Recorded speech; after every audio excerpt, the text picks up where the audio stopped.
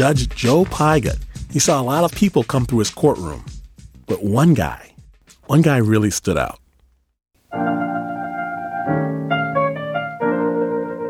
Many of the people who came before me were not educated, but they were certainly intelligent.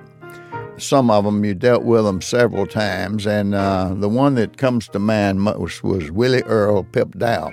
He would take what was not his in order to finance his drinking problem. You didn't have to try him. He always pled guilty, and he was a likable person.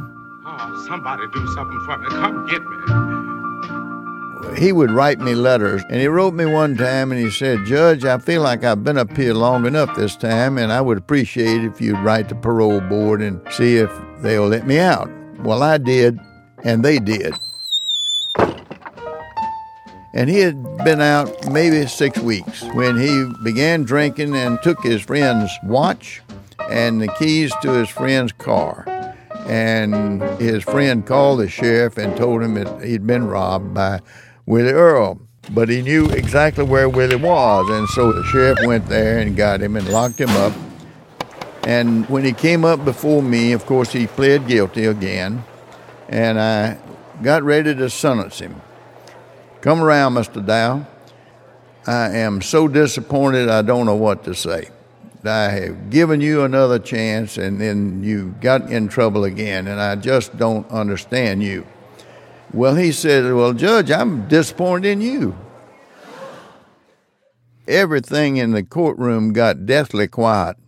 He said, "When I was here 4 years ago, you were sitting in that same chair, wearing that same robe, making that same speech. I figured a man of your caliber ought to at least be on the Supreme Court by now."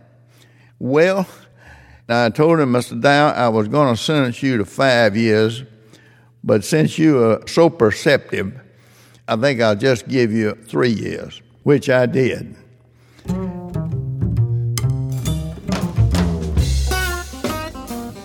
Well, later, when I retired, they had a little ceremony there in the courtroom to hang my portrait. And in walks Willie Earl Pip Dow. And I told him, "Mr. Dow, I'm so glad to see you." He said, "Well, I heard they were going to hang Judge Pigott at the courtroom, and so I didn't want to miss that." I said, "Well, I'm resigning. How long is it going to be before you going back to the penitentiary?" He said, "Judge, you resigning? I'm resigning. I'm a retired just like you."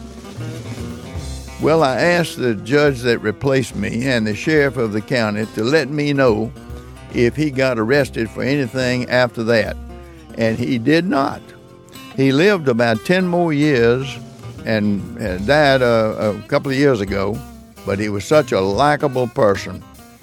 Sometimes you make friends in strange ways.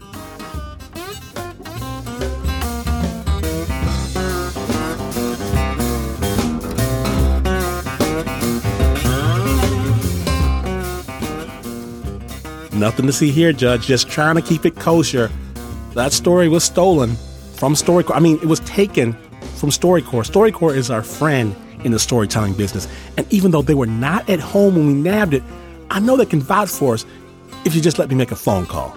Thanks so much to Judge Joe Pigott for sharing your story. To learn more, visit storycorps.org. You are listening to Snap Judgment, and to hear more stories, visit snapjudgment.org.